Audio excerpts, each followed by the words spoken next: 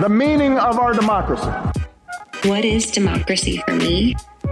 Defining the rule of law. The best invention of the Greeks. To me, it's like good health. You don't know what you have till it's gone. Government by the people, for the people. That means all people. And constantly evolving. You just gotta roll with it.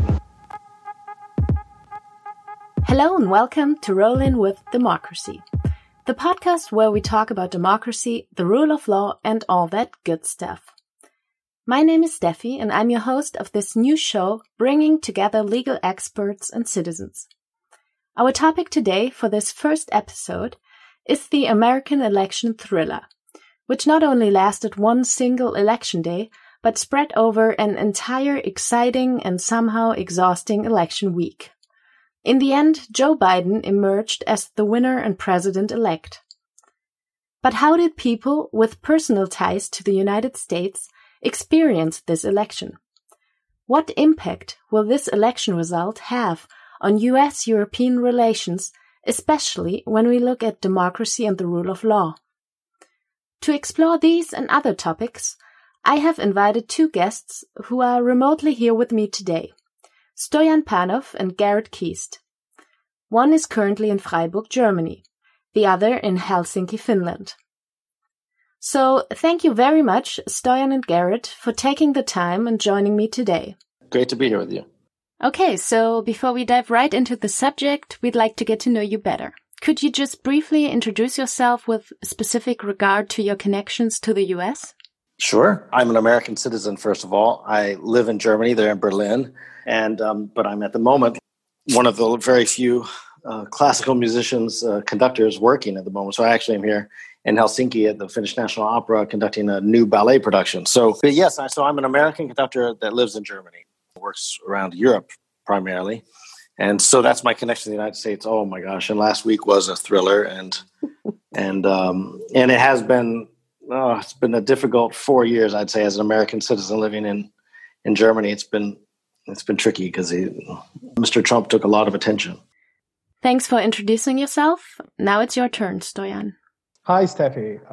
I am currently in Freiburg. I am a lecturer here at University College Freiburg, and my connection with the United States is somewhat different in comparison to Garrett's. I did my undergraduate and postgraduate studies in the United States, in Indiana and Washington, D.C. So henceforth, I consider the United States to be a very important part of my personal and professional development. At that stage. And I've been following, American politics ever since my studies in the United States. I've also taught some courses on EU-US relations.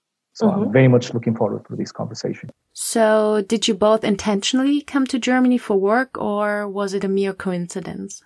For me, I did come here for work. I kind of planned it that way. In my business as a conductor, it's good to be a foreigner. It actually is. And I won a position at Deutsche Oper Berlin in 2011 and was there for some time. And then I've been working freelance the last several years all around Europe. So in my case, it was a matter of job opportunity right after the completion of my PhD in the United Kingdom. And right after I completed my PhD, I saw this position at University College Freiburg for a lecturer in international law. Fairly sunny place, fairly progressive atmosphere. All right. So let's talk about democracy and the rule of law. Two very complex and hard to digest topics. And that's why I'd like to start with a rather personal question. What does democracy mean to you? Garrett, would you like to start? That is, I think, so much the question we've all been asking as American citizens in this election, because to be straightforward here, I am a Democrat, I grew up as a Republican, a very moderate Republican when that was kind of a thing. These are my opinions, I think this question of what democracy means to us and what it really is and what it should be and what it ought to be is a huge question right now, because as an American living in Berlin and voting at the moment, we decided to vote in Texas. A lot of my family lives there, and we thought, well, you can choose a state that you have connections to vote in. And so we vote in Texas. Mm-hmm. And what you notice as an American, I think these days, if you're aware and focusing on it, is that it is not so easy to vote necessarily. You have a passport that you have to renew every 10 years. But for voting in an election, you have to sign up every single cycle, which could be every 2 years, or sometimes even every year. Yeah. So you have to re-register to vote every single time. And I think there's no reason for this other than to keep people from voting, to make it a little more difficult to vote. So, I mean, this is the question, isn't it, to me?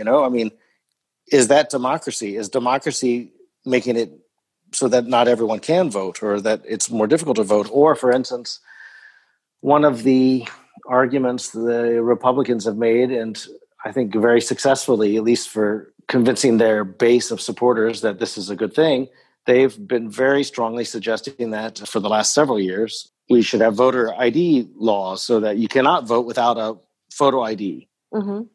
But they have ways to check the rules to make sure that only one person per social security number is voting. And there's never been a problem.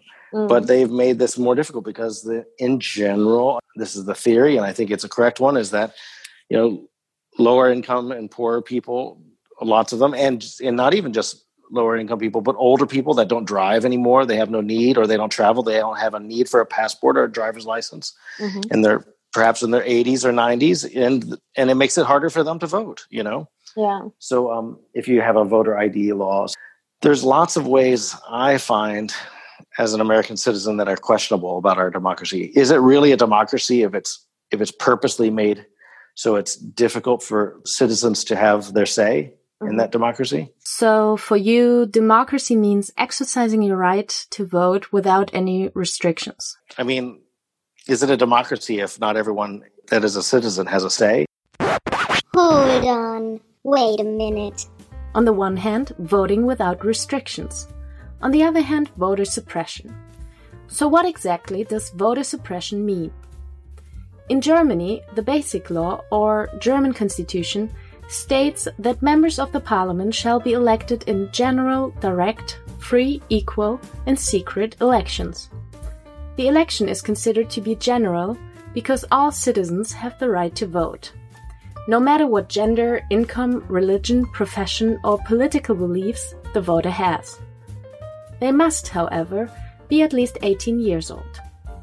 Voter suppression is therefore the attempt to reduce the participation or turnout of voters in an election, especially reducing access to the ballot and usually targeting specific sections of society. Voter suppression mostly happens legally, by lawmakers passing legislations that make voting more difficult. It can, however, also be harder to detect when politicians are trying to discourage certain groups of people to go out there and vote. During the 2018 midterm election, nearly 120 million eligible Americans did not participate in the election. In this year's preliminary findings, the Organization for Security and Cooperation in Europe, or in short OSCE, estimates that 5.2 million citizens were disenfranchised due to a criminal conviction, with many of them having already served their sentence. These restrictions disproportionately affect racial minorities, and it is estimated that 1.3 million African Americans were unable to vote as a result of these policies. That is about the population of Estonia. As a result, the interests of large population groups do not receive enough attention when decisions are made. Stoyan, what's your take on that? The million-dollar question, right? What is democracy and how do we define it? And I'll build on Garrett's answer because his examples were quite concrete about an essential element of what we understand under the term liberal democracy. Mm-hmm. The people as the sovereign through the process of voting in fair and open elections. Mm-hmm. We enter into a social contract of trust with the representatives, the people in government, the officials in government, who we enable or basically transfer certain competencies and legitimacy to govern for the next 4 years in the case of the United States. Mm-hmm. But also for me, democracy, I guess, another element, and this is the institutional element, which is built on checks and balances and the separation of powers between the executive, legislative, and judicial branches of government. Moreover, the democracy may include core principles that I still hope that the United States and democracies around the world abide by and aspire by, such as equality and non-discrimination, human dignity, respect for human rights and protections of minorities, pluralism, and tolerance. Yeah, this already covers a lot of essential areas. And if we come back to the last major democratic event that just happened, the presidential election, how did you personally experience this election? I've been here in Helsinki for 6 weeks now, putting this new production together, and we opened on Friday evening last week, just 5 days ago, 5 or 6 days ago, and it was exciting. Of course, for me, it was terrifying because I thought the morning of Wednesday morning when I woke up that it looked very strongly that Trump had won or was going to win, and I didn't realize that all these mail-in votes were really coming in, going to be counted later. So didn't recognize that. And so it was pretty terrifying. And then I had to go conduct one of the final dress rehearsals. So I was really pumped up and a little aggressive and in that rehearsal. But we had a good rehearsal. And then then I started hearing how the counts were shifting and going more in the favor that I wanted it to towards Biden. And then we had another final dress rehearsal, and then the first performance on Friday night. And then finally, on Saturday, we had 2 performances. And then for the second performance, we were kind of celebrating in the hallway with the Finnish National Opera Orchestra. So it was fun. That was exciting. It was nice. I was around a group of people that were like thought. So yes, I can imagine. And how was your experience in Freiburg? I don't know whether there were celebrations, but probably there was a sense of relief, if I may say so, especially on Saturday. Mid-afternoon here, morning hours in the United States, when we saw the projections, the major TV stations, like, for example, CNN, and at some point probably at Fox News. But I've been pondering, is it the beginning of the end or the end of the beginning? And in the past couple of days, I've been trying to see, this period between Tuesday and Saturday, something to be celebrated is turnout. I think that's 67%. This clearly showed up that the more ways to vote, and probably the longer period to vote, if you think about that, the better it is for the democratic system because you get more people out. I think that more than absolutely, I love that. That's a great point. 160 million Americans voted in these elections, and this is a clear demonstration that actually the system works when you want it to make it work. When you enfranchise the voters, when you make it easy for them. Also, it's important to count every vote. The vote is secret and at the same time equal. In that sense, this is probably the bridge to the topic of the rule of law. We as people, as well as the authorities, meaning all officials, should be bound by and entitled to the benefit of the laws. And one very essential legal provision is that we can cast our votes, and our votes must be counted, and they're equal. So in that sense, I think that the conclusion is that any attempt to voter suppression is not to be tolerated, quite the opposite. Yeah, that's a very good point you're making. And it also brings me to another question. Do you think that Trump might have done democracy and the rule of law a good service during the last couple of years, perhaps along the lines of any press is good press? Go ahead, Stoyan. I'll take a stab on that. Fine. In that aspect, I've been thinking about even over the last year. It comes down to the conduct of the chief executive in the United States. We're talking about some very basic provisions, such as the right to life and the right to health. If you think about that with the current pandemic, I'm not exactly sure whether the federal government has done what it could do in terms of its capacity. I still believe that the U.S. government is probably the strongest in terms of effectiveness, but we have seen a fairly lackluster or maybe even devastating policy-making decisions at the level of the president and the federal government. Over the last 4 years, what is troubling when it comes down to the rule of law and President Trump is first the tolerance towards authoritarian regimes around the world, which definitely don't meet the rule of law standards as we understand them. Mm-hmm. Also, even some examples of positive obligations to safeguard fundamental rights. I don't have to provide many examples, but top of my head comes the various entry bans in the United States that were laid down by executive orders, as well as also using the state mechanism to punish enemies and reward loyal people, such as pardoning various allies that were engaged into various allegations and they were proven in court to have broken federal law. And in a nutshell, the presidency of Donald Trump is quite unique because he was impeached. He came to power after losing the popular vote in 2016, and he's a one-term president. And this is a trifecta that is rarely met. I think that's the first occasion in U.S. history when you have this trifecta. This is probably a judgment in itself about his presidency. Yes, a very good summary of this presidency, I think. Even though in the impeachment process, Trump was later, of course, acquitted in the Senate. But can you think of any specific low point in terms of democracy and the rule of law in the last 4 years? Yeah, I think this voter suppression idea has been a very big one of the Republicans, and but they're very effective with their arguments, I find, because they have this one overarching argument that wins them so much attention or so much belief from their supporters, and that is this endless argument of the media, the liberal media, and the fake news. I think this, to me as an American, watching the news and following it quite closely, I'm somewhat of a political hound, as we'd say, or something. I mean, I'm not a believer in this. I mean, I definitely see, certainly you see a lot of opinion in the news these days from the right and from the left. But our standard news that you see worldwide here in Europe, but you also see in the United States, NBC, CBS, et cetera. I mean, CNN certainly does lean left, I would say. They definitely point that out. They definitely show that opinion of theirs.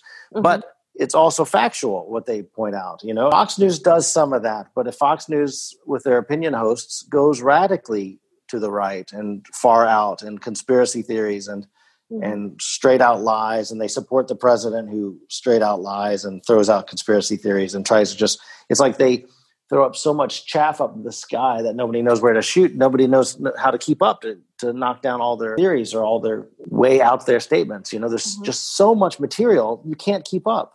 Yeah. I think, as the opposition. And so I think this argument that Trump has so strongly put out and that was there before he came along, that the liberal media is all out to get us and they're not telling the full story. And so Fox News just gives the even-handed other side of the story. Well, I very strongly do not agree with that. It's not even-handed. What they call Stoyan, what is the regular word for the media, for the regular media in the United States? Mainstream media. The mainstream media. Yeah, exactly. That's exactly what I'm looking for. Thank you. The mainstream media, it just gets called out endlessly as being fake news. If there's anything negative about Trump, a Trump supporter will say it's fake news. Mm-hmm. And I think that has been incredibly effective for them. And because I know Trump supporters, and you cannot argue with them at all. They're just, that's not even true. That didn't even happen. The impeachment, to some people, didn't even happen because that's just what the mainstream news says, and that's not real. Mm-hmm. If it's negative about Trump, it's not real.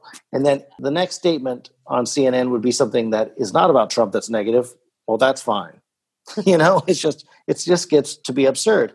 But I think it really, really worked. It kept all his side together. So this attack towards the media as a specific low point. Yeah. So Stoyan, you have taught a class on U.S.-European relations in Freiburg. What changes do you expect during this new presidency? A change is expected, as President-elect Biden is a very experienced politician when it comes down to foreign policy. And I think that there are several main fields in which we'll see the United States altering its course in comparison to the current Trump administration. Top of my list is climate change. This is inherently a multilateral issue. No single state can, as of the current moment, solve this global problem. So we can expect that, and I hope that the United States will return to the Paris Agreement, that President-elect Biden's administration will accede again to the Paris Agreement. Moreover, I expect that there would be a return to defense cooperation, especially through NATO, maybe with cautious steps. We can see some developments in trade between the EU and the United States. But as we know, and if you follow the news, it's not anymore about just trade in goods. We see that if you flip through the pages of some of the media around the world, you see that even currently, Biden has been quite outspoken about what is currently ongoing in the European continent vis-a-vis the United Kingdom and the EU and Brexit and the Good Friday Agreement. We see that these are interrelated issues that we can expect that there would be some development there. And finally, obviously, there would be an outstanding issue when it comes down to the so-called systemic rivals. China, human rights in China, technological development in China. This is a huge geostrategic question on which I think that the EU and the US would look probably in a similar direction. But also, there are some really big losers around the world when it comes down to the absence of a second term by President Trump. And we don't have to look further than Russia, Poland, and Hungary. You know, these populist movements would be deprived of oxygen, if I may say so, of legitimacy and justification for their policies that oftentimes undermine the rule of law. And oftentimes we see a backsliding in democracy in these states. So there would be some changes for sure. Garrett, what do you personally hope for when you think of the future relationship between the US and Europe? Oh, I really just hope, for much better cooperation and for, this defense agreement with NATO to stay strong and to be upheld with confidence, from our new president. And I think it's just so important to when people don't trust a leader or know what a leader like the current president might do, it just makes the world jittery at times. So I think we've been really lucky, and I am very thankful that we have not had a major military engagement during Trump's presidency. I think that's fantastic. That's maybe one of the good things that didn't happen. So I guess I'm really just excited about this idea of getting back to normal, where the U.S. can be in a close relationship with Europe. And we're kind of brethren, it makes sense for us to be close to Europe, Western allies. So yeah, for sure. I'm excited about that. And if you allow me to, we need to realize that based on how the COVID pandemic develops and progresses, there must be some international multilateral response as well. We've seen a hesitancy on the part of the United States to support certain efforts by the World Health Organization, for example. That aspect, we can also expect that there would be more realignment between the policies and multilateral engagement of the United States and the EU on international level. Not to mention that I hope that the United States would rejoin again the UN Human Rights Council and UNESCO. Yeah. Oh, absolutely. Almost everything that they stepped away from, we should rejoin. I would hope. Yeah, me too. Many times in the last years, it just felt like Trump, if that was something that Obama helped put together, he just wanted to pull out of it. Just for that reason, And if I may add to your point, Garrett, you go further back in time. I checked today. I didn't realize before I was going through the papers today that the funding for the National Endowment for Democracy, this is the organization that was established in 1831 for democracy promotion around the world, was cut down by 40% in 2019. Wow. What kind of message do you send, in a way, if you look at that? Yeah, absolutely. And do you think that topics such as democracy and the rule of law will become more popular in the future due to political crises and conflicts? And also perhaps in the sense that families will start to discuss these topics at the dinner table? Garrett, what's your take on that? Well, I don't know. I think, yes. I think we already have been discussing this so much these last years. Questioning so many norms have been broken by our current president. and lots of places where you could see the law is ineffective or the law doesn't go far enough or there's no rule or no actual law to prevent the president from doing this or that.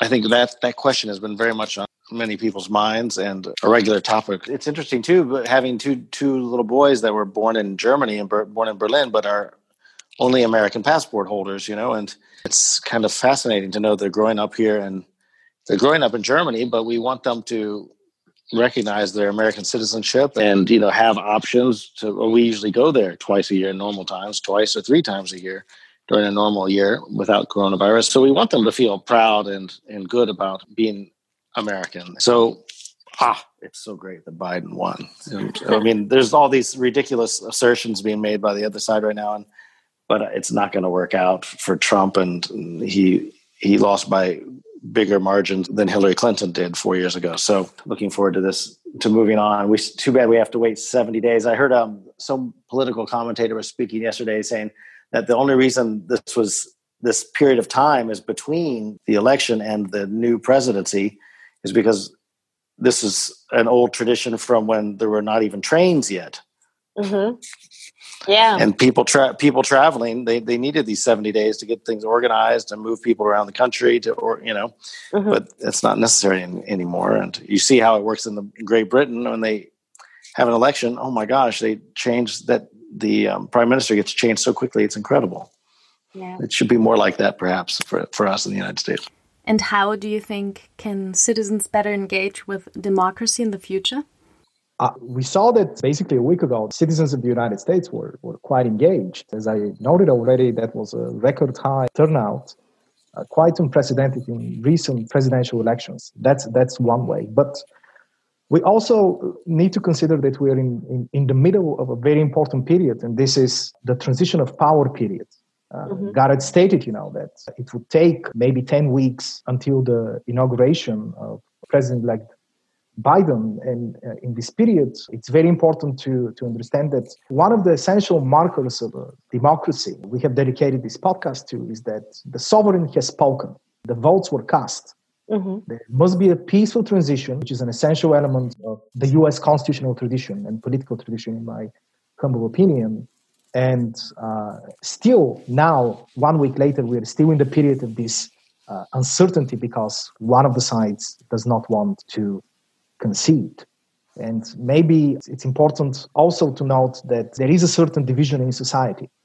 It's inevitable, just looking at the numbers, looking at how voters cast their votes, whether it's urban versus rural, whether it's based on education, whether it's generational, whether it's even based on gender in the American society. The general election showed some lines that we need to have a serious conversation about, and perhaps policies in the direction to reconcile and heal. Mm-hmm.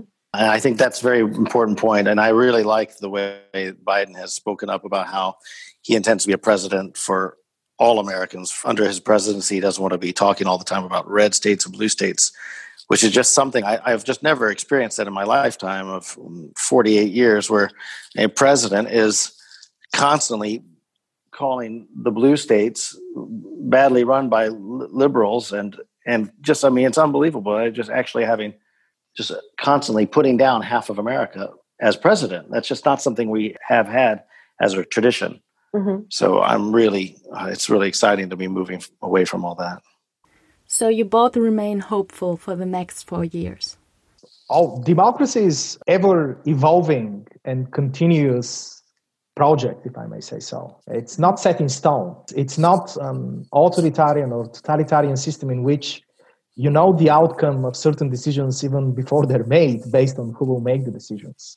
That's the beauty of this system. There would be the field for political contestation, but as long as we stick to the main principles that we outlined in this conversation, I'm fairly positive about the future.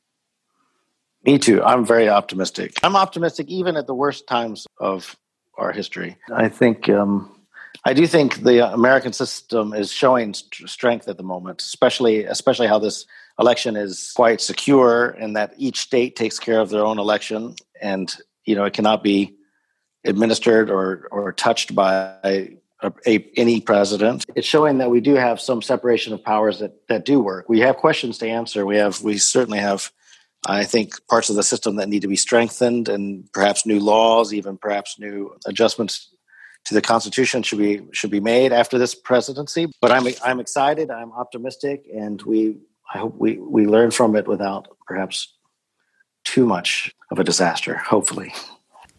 Well, I think this is a very happy note to end this conversation. Thank you very much, Stoyan and Garrett, for taking the time to chat with me today.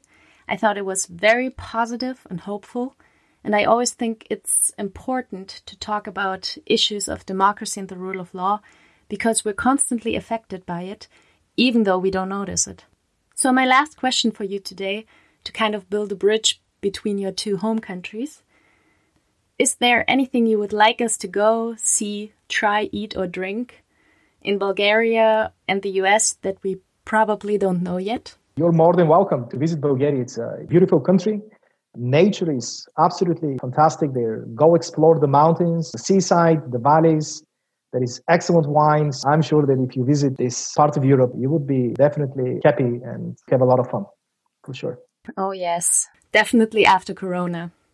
And Garrett, do you have anything up your sleeve that we probably don't know about yet in the US? The thing that no one in Europe understands or knows is Mexican food. And I grew up in Houston, Texas, and I lived in New York City. New York City has amazing Mexican food, but in Houston, Texas, and in Texas in general, there's this form of Mexican food called Tex-Mex, and it is absolutely incredible. And Mexicans themselves love it too. I would just suggest you go to the original Ninfa's on Navigation in downtown Houston and have a plate of enchiladas and a taco or some fajitas and a great margarita on the rocks with salt. That's just the ultimate meal in Houston, Texas. All right, perfect. Take care and stay healthy. Thanks so much, Stephanie. Thank you. It was a pleasure indeed. And I hope you'll tune into the next episode of Rollin' with Democracy, coming soon.